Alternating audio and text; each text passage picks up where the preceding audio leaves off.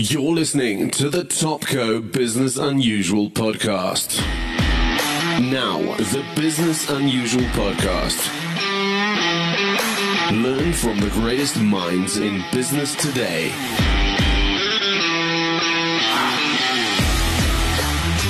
Interviews hosted by Ralph Fletcher. Learn how to improve business, get tips from industry leaders, and be motivated by real-life experience. Topco Business Unusual. Good afternoon, everybody, and welcome to the Business Unusual podcast. Today, I am joined by a multiple business award winner, Theo Baloyi. He has won the Top Empowerment Young Achiever Award with the Top Empowerment Awards. He's been named the top 100 most influential young South Africans, and he is the CEO of Batu. Welcome, Theo, and thank you for joining us today. Thank you for the invite. So, Theo, I think I'm going to start with the first question, and that is, in the last year, I think I've written down that you've won about 5 accolades. Is that correct? Yeah, slightly more than that, but yeah, you are very much right in the sense that we have won a few accolades over the years. So, I mean, how, everybody else has been having problems with a tough time during COVID, economic issues. The retail sector, which you're in, has been having a really tough time. And somehow you have increased business and achieved a lot more than anybody else. What do you put that down to? I think, in the nature of my business from the beginning, I've been very, very clear as to what is it that I want to build with my business, So we are a strictly, proudly African sneaker brand. So I sort of identified a niche in sneakers, to say there's a lot of consumption that happens, around sneakers in the continent. Yet we don't have a proudly African sneaker brand, a brand that, Africans can proudly affiliate with. I think number one, that's one thing that we got right, to tell a proudly African story because, our brand, in townships, the word Batu means shoes. So a lot of people have been buying sneakers, over the number of years, but, no one has been buying, a shoe or sneakers that they feel that it's close to their heart. It tells their story, So I think in terms of putting the business together, it really helped me re-strengthen my value chain, and put a value chain that is that can really, really cater for the demand, So we did about 18 months of research and development, proof of concept when we started, before we penetrated the retail industry. And even the first 2 years of our business, we didn't go fully on retail and opening stores. We did, I started selling from the boot of my car. I started doing online sales for the first 2 years. And that meant that I can really, put up a working capital together to reinvest in the business, other facets of the business. And that has allowed me to put together a very solid foundation in my business so that by the time I start penetrating stores, and I start opening up stores and going fully into retail, I've got enough working capital to support my infrastructure. And I think that's one thing that really helped us grow and sustain the business. And I mean, so you're 30 now, you started this in 2015, so it's your 5-year anniversary. You've got a history in the corporate world as an accountant before that. What do you consider yourself first? An entrepreneur, an accountant, a salesman, a brand ambassador? What is at the forefront of Theo, the businessman?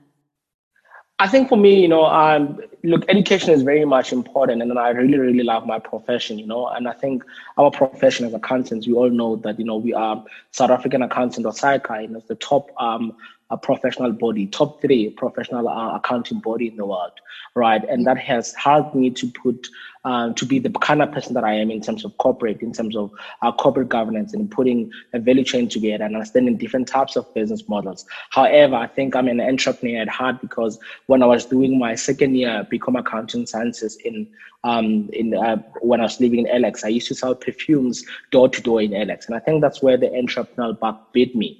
And from the core of my heart, it's always been about that because, how it came about was, we were just, me and my best mate at the time, Andrew, we wanted to do something with our lives. And we used to go door to door selling perfumes. And what that taught us is that it taught us the art of selling, marketing, because our perfumes at the time were, all based, non-branded.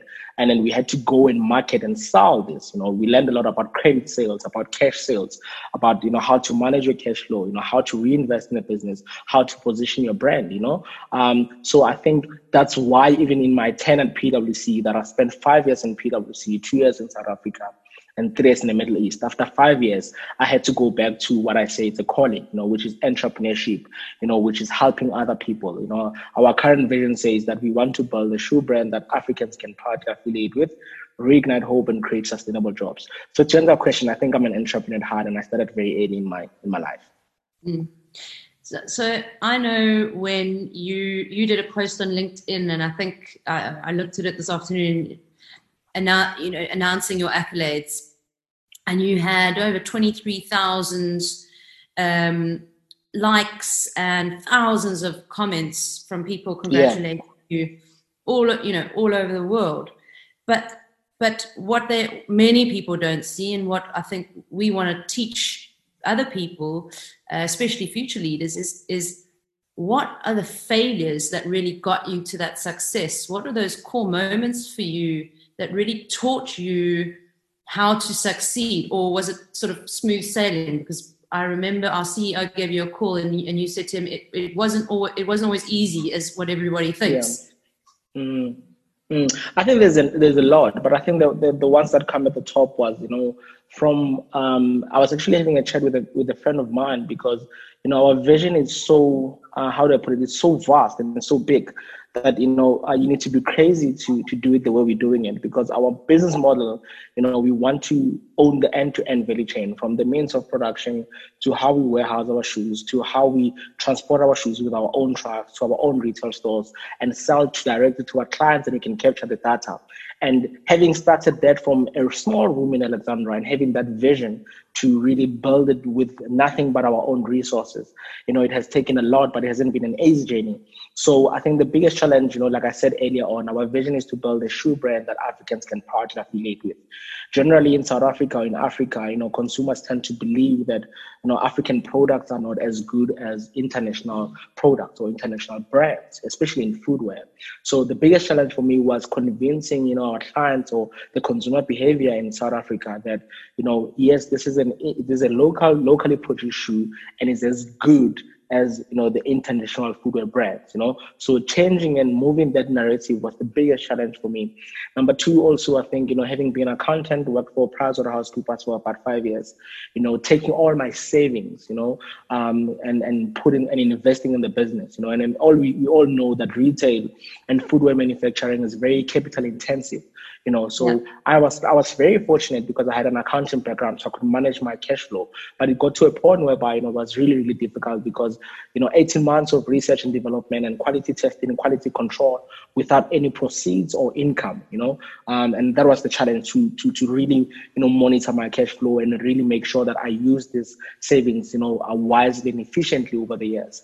And I think, also the biggest one was, most of the time when it comes to retail in terms of footprint, we hardly see African brands taking space or owning up space in retail and boldly standing in the footprint and say, this is who we are. We are African and this is our story. And we're going to fill up the space, either in brick and mortar stores or in e-commerce. We always get to downplay and wait for your Amazons, your Take-A-Lot to come through and say, this is how you do it. And in terms of African ecosystem, in terms of the way we build our value chain, no one really ever takes space and say, when it comes to IT infrastructure, infrastructure, or when it comes to e-commerce infrastructure, this is who I am, And I think that's what I'm trying to do with my retail brand and my True brand, to say, I'm going to take up space, I'm going to tell my story, and I'm going to scale this business. I'm not going to wait for a footwear brand to come do it in an African ecosystem so that we can believe. I want to start from Africa and build it solidly so that Africans can believe that we can do it. I loved one of your comments on, I think it was Twitter, where you said, I don't copy and paste, which I really, and it sounds to me, just from what you're saying, that you really are putting, as much as the route might be harder to get through, the reward is going to be higher because you're putting your own footprint on it. And you're not copying the easy route that everybody else has put out there. Yeah. And I think that ties to our vision, So in one of, when I did the research and development for about 18 months, one of the findings and one of the shocking findings that I've gotten from that research was that we've got about 7 continents in the world, right? And you look at South America, they've got 2 big international footwear brands, Ipanema and Havaianas. And obviously in the States, they've got, Nike started by Phil Knight, and Converse started by Chuck Taylor, and many, European shoe brands and Italian shoe brands that we as Africans consume. And nothing from Africa that can be benchmarked with those international footwear brands, benchmarked in terms of revenue, in terms of product quality. You can even take it further to CSI. I couldn't find one shoe brand that comes from Africa, that can be benchmarked with those brands. And, yet we consume so much of sneakers in this continent, So I was like, I want to do it, but I don't want to do it the way they have done it. I want to do it in a way that is so meaningful to our people, hence I don't like replicating. I want to be as authentic as possible, authentic in the way I do my business, authentic in terms of the way I give back to my community, authentic in terms of the way I communicate my brand promise and so forth. So I really, really want to be, authentic in that sense. So I've read that is one of your kind of, the authenticity in terms of what you're doing is one of your sort of tips or leadership value tips, but the other one was patience. And when I think of putting all that money in that you've had, studying, then 18 months of research and development, I don't have those kind of patience to see some kind of reward. I mean, tell us about that journey. That must have been emotionally and professionally, there must have been I'd love to hear some of your insights that you learned from that journey of learning patience. Yeah, generally I myself am not a patient person, but I think because, this vision was so rooted to my core, I had to literally be steadfast on the vision, and stand the test of time. So, I'm an accountant by profession. I was very fortunate to have, gotten a bursary, worked for a great firm, worked overseas even. But my reality was that oftentimes when I came back home in South Africa and I would go back to Alexandra, Alexandra Township, I would realize that our brothers and sisters are suffering. They don't have employment, And oftentimes when I had a chat with them, you realize that it's not because of they're lazy or anything, but, a lot of them didn't get the opportunities that we've gotten over the years, gotten in terms of education and working for great firm and so forth. So I wanted to start a business that can reignite hope in our communities, that can create sustainable jobs. So oftentimes when I felt like giving up during the tenure of the 18 months and research and so forth, I always thought about, the end result and how I want to, reignite hope and create sustainable jobs. And to date, we employ about 93 people in our business. And then, I'm going to jump around a little bit because you've got 93 now. When you won the first Empowerment Award with us a couple of months ago, I read in your motivation that you were, I think, only 34 employees at the time. So that's quite a phenomenal growth in lockdown. Yeah, thank you. I think just to put clarity there, but I think the motivation was written early in the year when we applied. I stand to be corrected. I think even maybe late last year or early this year. So I think that was not updated. By the time I won the award, I think we were already at arguably 50 plus, like just between the 50s. Yeah. I was saying incredible. So, and what, I've read a little bit that your family, your uncle supported you, and you stayed with him in your time when you were getting things going and you were studying. But your father seemed to play quite a significant role in your life, and in terms of your childhood and what gave you the values that you've got. Where is that coming from your father or your mother or? I think from my father. My father is late now, but I think a lot of it comes from him because he was a male nurse in Jubilee Hospital. So Jubilee Hospital is a hospital in Hammanskraal, and then he worked there for about 15 years, and then he quit his job, to go into real estate. He was a real estate agent, selling properties, and he made the jump. And one of the, popular quotes that he left me with, or that he always told me about, was that fortune favors the brave, and then I think I've carried that for the longest of time in my life. And I've seen him go through, different types of entrepreneurial projects and how passionate he was with that, and also the influence to study accounting, because where I come from, in Pake village, is a village where, the common careers that we knew of was being a policeman, a nurse, or if you're lucky, to be a doctor, So in where I grew up, I never knew of anyone who did accounting or who was an accountant. And because I used to do so well in accounting, my dad will take my results, and meet whenever he's doing his property deals through attorneys or conveyancing, he will show them my results. And then, his attorney friends will go like, yo, your son is so good with accounting. And, there's so much there's so much room for black accountants in this country. So if he really pursues it, he can do something, he can do well for himself. So indirectly, he would come back home and tell me, the possibilities around accounting and so forth. Even though, my high school teacher used to sort of criticize me a lot and say accounting is very difficult. The accounting that they teach at high school is not the same as the one in varsity and so forth. But my father ensured that,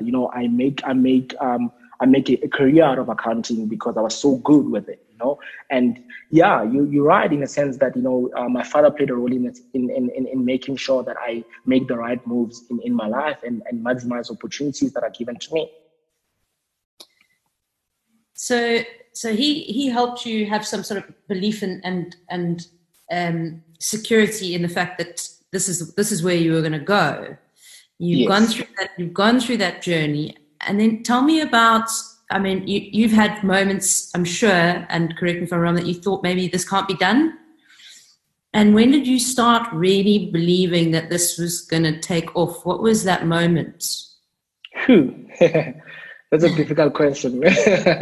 But I think, for me, it's when I started seeing, the little difference that we make in our communities. The way I recruited people from Alexandra in our business was very informal at the time, obviously because my business was very small. So it was more on the basis that I used to sell shoes from the boot of my car, all myself, pack the boxes, put them in my boot of my car and go do deliveries, make deliveries around the province and Gauteng, come back to our social media, come back to our cash flow, come back to our P&L, come back and still do, a little bit of PR radio interviews and so forth, and put some strategy together as well. So the minute, obviously, the workload started increasing because we started getting some appetite. So meaning that I can no longer pack 50 boxes of shoes a day, I need some help. So I would informally go and get a friend to come and help me, without even a proper contract or without even a proper recruitment process, and I would say, come help me pack these boxes. End of the day, I will give you something, I will thank you and I will pay you, and then it kept on going and going, and all the time they had something to do every day. And before I knew it, these guys' lives were changing. All of a sudden they can buy bread for themselves. All of a sudden they can, buy electricity at home. All of a sudden they can start, paying for the household expenses, And for me, I could see that little difference, and I couldn't stop asking myself, if we put more effort and more work, how many more people can get into this thing, formally or informally, that directly or indirectly we can help, or we can have an impact in their lives. And for me, that moment, and as much as small as it was, there's just 3 people, 4 more people, for me, I knew that we've got a great potential to make a big difference. And you have made a big difference.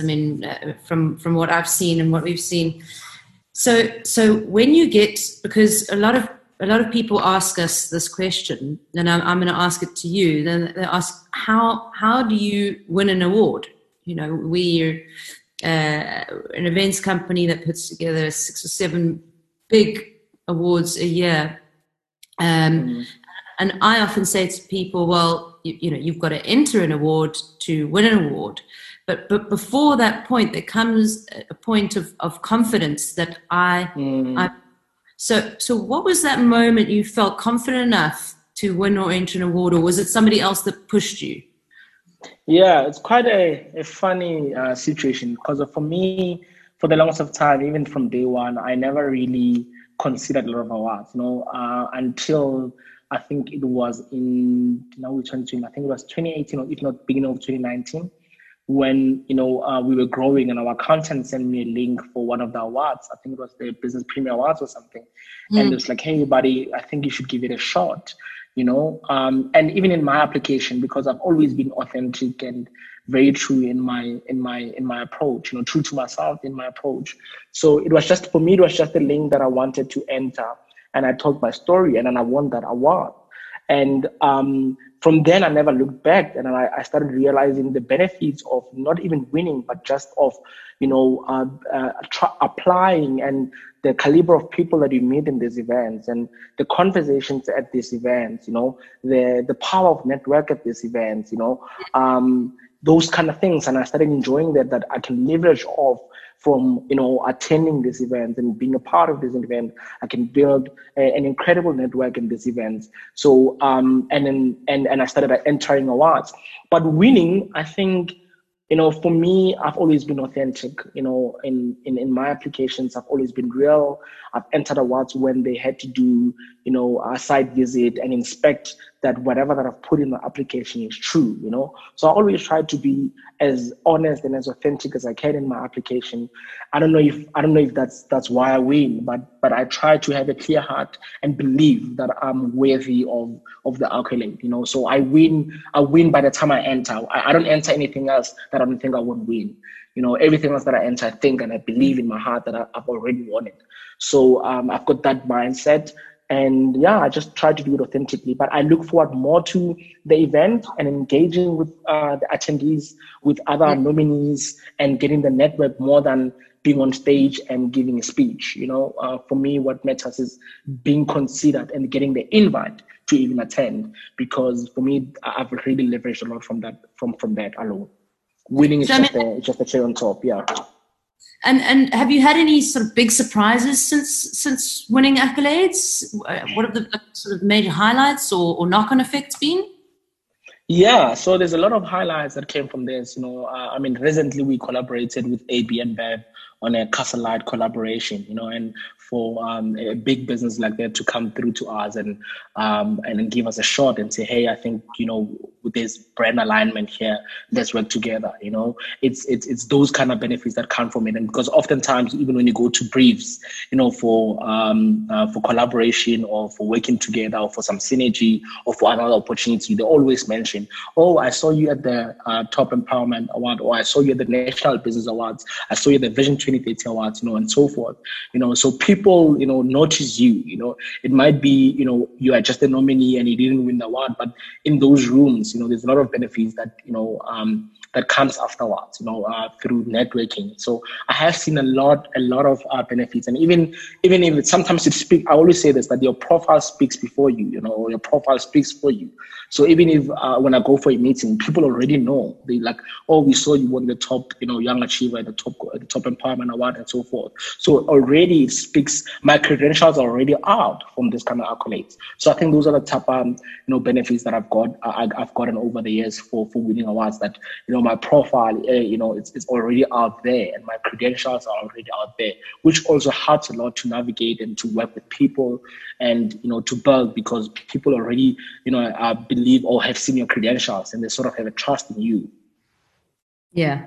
And that speaks to our mission. So our mission is to create a trusted network of business people and entrepreneurs to do business with. So thanks for the good feedback.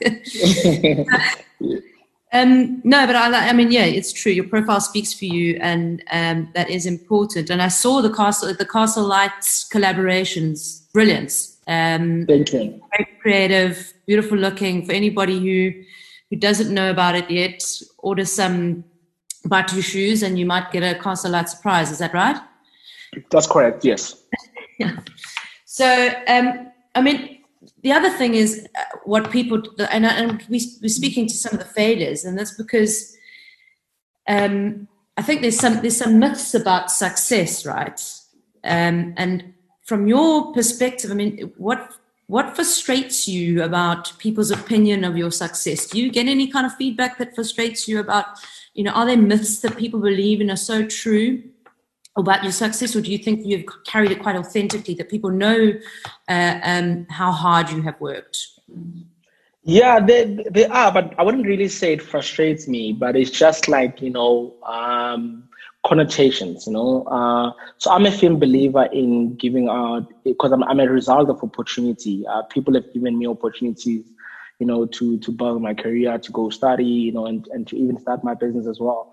But the connotations always comes around, in a sense that you've sort of been, you've gotten lucky, you were the lucky one, and people feel like, and especially for us, because we are a very socially current business, on Instagram and so forth. So people don't see what we build at the back office, and then our infrastructure and our value chain and what goes into building that. All they see is just a beautiful shoe that is out there, that is on socials and so forth. So they generally think that it's just easy, and there's other people just that help you, but it's not true, And then I think also the challenges of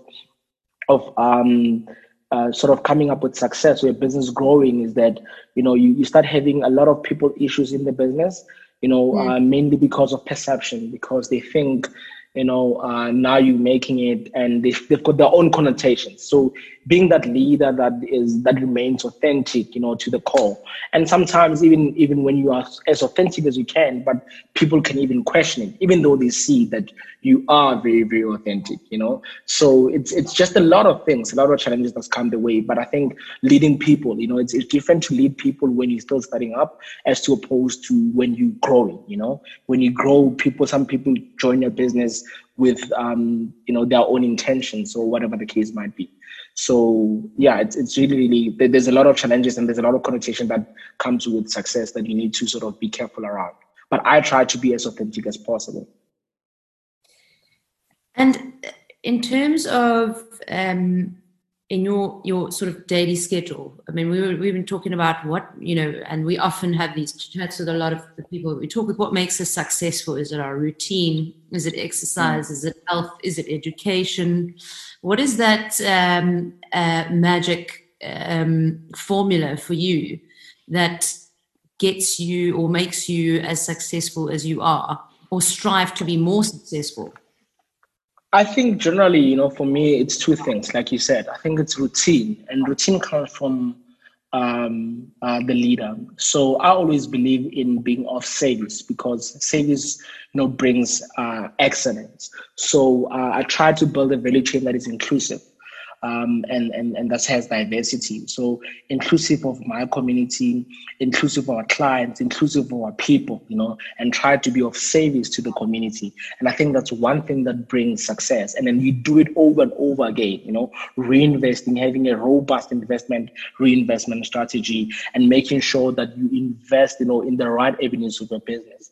With our CAPEX and OPEX project, making sure that every cent goes to the right avenue of the business. And you don't only do it once and stop. You don't buy, you don't open just one store and stop. There's still a branding exercise that goes to it. So everything else that made you tick from the beginning, right?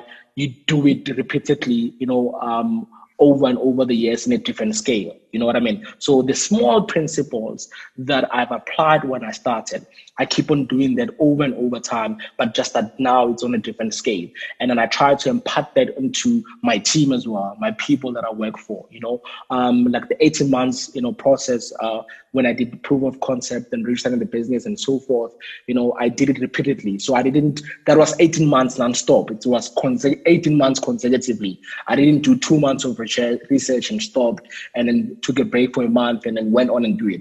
I did it 18 months non-stop. So everything I started doing in the business, either being in a brand exercise, our strategy, our reinvestment, our strategy, and so forth, we do it repetitively, consistently, basically, over and over time, and then in different scale now. It comes in different scales and in different, avenues. So I think that's what has created our success as a business. And do you have like a morning routine that I mean, if you talk about routines, what is that morning? Like, is it a morning routine or is it a get to work routine? What is that? Yeah, so I'm part of the 5 a.m. club. So I'm part of the 5 a.m. club. So I wake up early in the morning, meditation and some reading, and I try to run every morning. I haven't run in the last couple of days, but I try to do that, to run in the morning. So basically being tuned, with my core before I go meet the world. So before I even get to the office, I'm already connected to my core and my purpose and my intention and my vision, and by the time I sit down on my desk, I already know, that the first time when I take that first sip of coffee, I already envisioned how my day is gonna look like, and how, that attributes to my core and my vision. So I always try to look inside and within before I engage with the rest of the world. Speaking of books, I mean, I've also read the 5 a.m. club, and I would say I aspire to be. I mean, I'm up at 5 o'clock every morning. I haven't quite nailed the meditation side.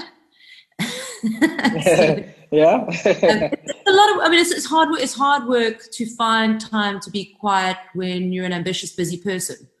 And I think it's obviously the balance that everybody is looking for.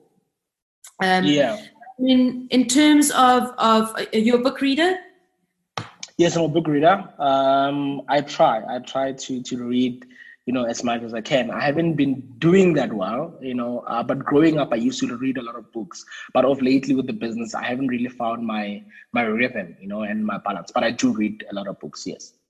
So what is keeping you curious right now? I mean, you're at a really exciting time, and there's obviously things happening in many different directions. But what is keeping you curious and driving you forward? I'm currently reading a book, Good to Great by Jim Collins. They call it the Bible. And I think that has kept me thinking a lot of lately as to how do I, build a value chain that is sustainable, and that keeps on creating impact, and, I don't just want to be good, I want to be great. And how do I get to being great, and remaining great at all times? So I think, like I said, I'm looking into my core and saying, how do I make sure that, God forbid, if one day I'm not here anymore and my business is here, the people that will be running it, they will be running it as authentically as possible as I would have, that's very, very important for me, so that we create an impact at all times. Like I said earlier on, I always try to be of service, because of service produces excellence. We're living in a world that is very socially current, and people are so consumed by what's happening socially that they forget of serving and of building value chains that are inclusive and of service to the community. So I want to be known for a business that has serviced the community directly and indirectly, in our trade at all times, so that God forbid that if we do close down in 6 years, 7 years, I want people to remember us for what we've done in that period, not how we were great or how fascinating and exciting we were, but the impact that we've created in our tenure. So that keeps me going and keeps me thinking as to how do I become the best. Like during COVID-19, through the crisis, I've been thinking about how do I re-innovate my business? How do I come up with different innovations and different solutions to sustain and to remain relevant, in the new normal?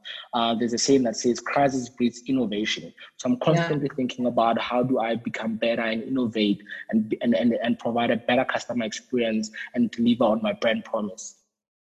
What have been some of the positive results that you found from this pandemic? Is in saying that, I mean, I'm a firm believer of the same thing. Yeah. For me, I think because I was scaling so fast in terms of my brick and mortar and my headquarter expansion, that I sort of not really neglected my e-commerce, but it was running, but I was not putting enough effort and enough reinvestment in e-commerce so that it can scale the same way as my brick and mortar stores. So when the president announced lockdown and obviously everything was shut down, we were closed for about 6 months, for about 6 weeks. Our stores were closed for about 6 weeks. So the only thing that I had to do and to sell was my e-commerce. So I had to stop a bit and then look into the full end-to-end functions of and the benefits of having a strong and robust and well put together e-commerce, and efficiently servicing your clients. So I had to stop a bit and think about what are the best ways to integrate my e-commerce or my online store with my brick and mortar store, and how do I really optimize my online experience with my clients and so forth, right? And then also to really look back into who are we as a business, our purpose, what really determines us, we often say that we are a business that is people before profit, so we had to come up with different, brand pillars as to who we are that really speaks to, the core of our business, and many other things. So there was a really lot of, yes, we've lost revenue, but we've really, I think, found our niche and found our core as a business, during the COVID-19. Yeah, look, Theo, I've got to say it's not hard to understand and identify your mission and purpose very quickly. And I think you are both good and great in terms of what you've done. No, I really, you inspire, and we have conferences that talk about creating a local supply chain, empowering locally, and how important that is for our own economy. So I really commend you, and I want to say thank you on behalf of a lot of people for starting to actually not just talk the talk, but really walk the walk and show us how that it can be done, and it can be done well. So if anybody wants to get hold of you, Theo, how can they get in touch with you? I'm sure people are inspired by your story, or maybe future partnerships might come up. How could they get hold of you? So I'm available on Instagram, Theo_Baloyi, also on LinkedIn, Theo Baloyi, and I think also on email as well, Theo.baloyi.co.za, Theo.baloyi@batu.co.za. And I think that's the most convenient way to reach out to me. But I'm available on all socials basically, and they can reach out to me via email as well. Theo, I really look forward to seeing what's coming up next. I know you are young, full of energy, very trendy, educated. Are you married yet? Not yet. Oh, that's one lucky lady. So you seem to have it all. But no, and I know you've worked hard for it. But it's been a pleasure talking to you today. And I know we are looking at doing some more work with you on helping others scale their business. So we'll get into the nitty-gritty of that in the coming future. And thank you for your time. And I'm wishing you all the best for the rest of 2020. I appreciate it. Thank you so much. Thank you again for the invite. Really, really means a lot to me. Yeah, anytime. Cool, man. Thank you. Cheers.